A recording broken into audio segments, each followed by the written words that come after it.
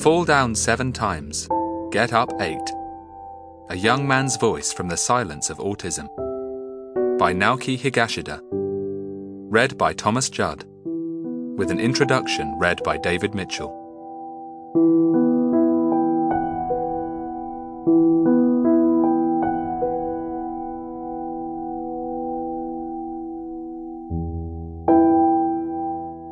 Introduction.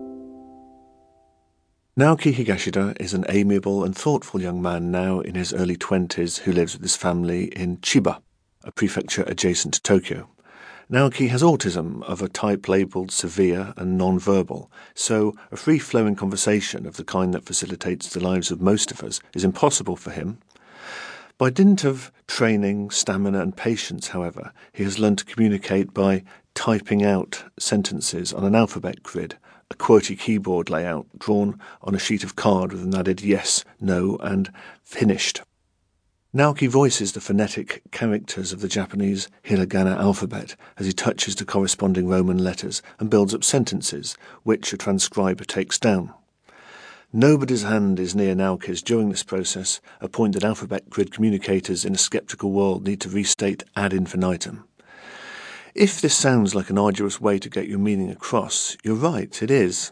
In addition, Naoki's autism bombards him with distractions and prompts him to get up mid-sentence, pace the room and gaze out of the window. He is easily ejected from his train of thought and forced to begin the sentence again. I've watched Naoki produce a complex sentence within 60 seconds, but I've also seen him take 20 minutes to complete a line of just a few words. By writing on a laptop, Naoki can dispense with the human transcriber, but the screen and the text converter, that's the drop-down menus required for writing Japanese, add a new layer of distraction.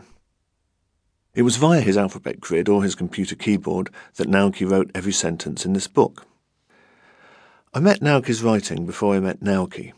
My son has autism and my wife is from Japan, so when our boy was very young and his autism was at its most grimly challenging, my wife searched online for books in a native language that might offer practical insight into what we were trying, and often failing, to deal with. Internet trails led to The Reason I Jump by Naoki Higashida, written when its author was only 13 and produced by a small specialist publisher.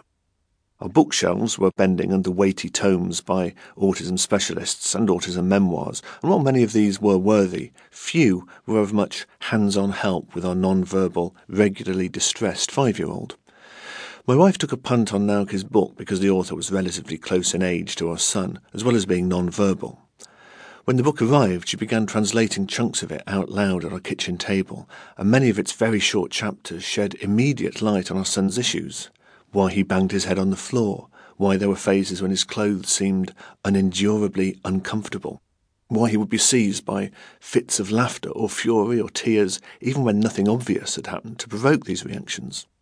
Theories I'd read previously by neurotypical authors were speculations that sometimes made sense but sometimes didn't. The Reason I Jump offered plausible explanations directly from the alphabet grid of an insider. Illumination can mortify. I realised how poorly I'd understood my son's autism, but a little mortification never hurt anyone. On YouTube I found a few clips of Naoki and was taken aback at how visibly manifest his autism was, more so than my own son's. This gap between Naoki's appearance and his textual expressiveness made a deep impression. Clearly, he struggled with meltdowns, fixations, physical and verbal tics that not so long ago would have ensured a short, bleak life of incarceration. Yet in The Reason I Jump, the same boy was exhibiting intelligence, creativity, analysis, empathy, and an emotional range as wide as my own. What intrigued me as much as anything was that these last two attributes, empathy and emotional range, are precisely what people with autism are famous for lacking. What was going on? The severity of Naoki's autism was documented both in the YouTube clips and in Geraldine Wurzburg's 2010 autism documentary Wretches and Jabberers. This left me with two possibilities. Either Naoki Higashida is a 1 in a million person who has severe non-verbal autism yet is also intellectually and emotionally intact, or society at large and many specialists are partly or wholly wrong about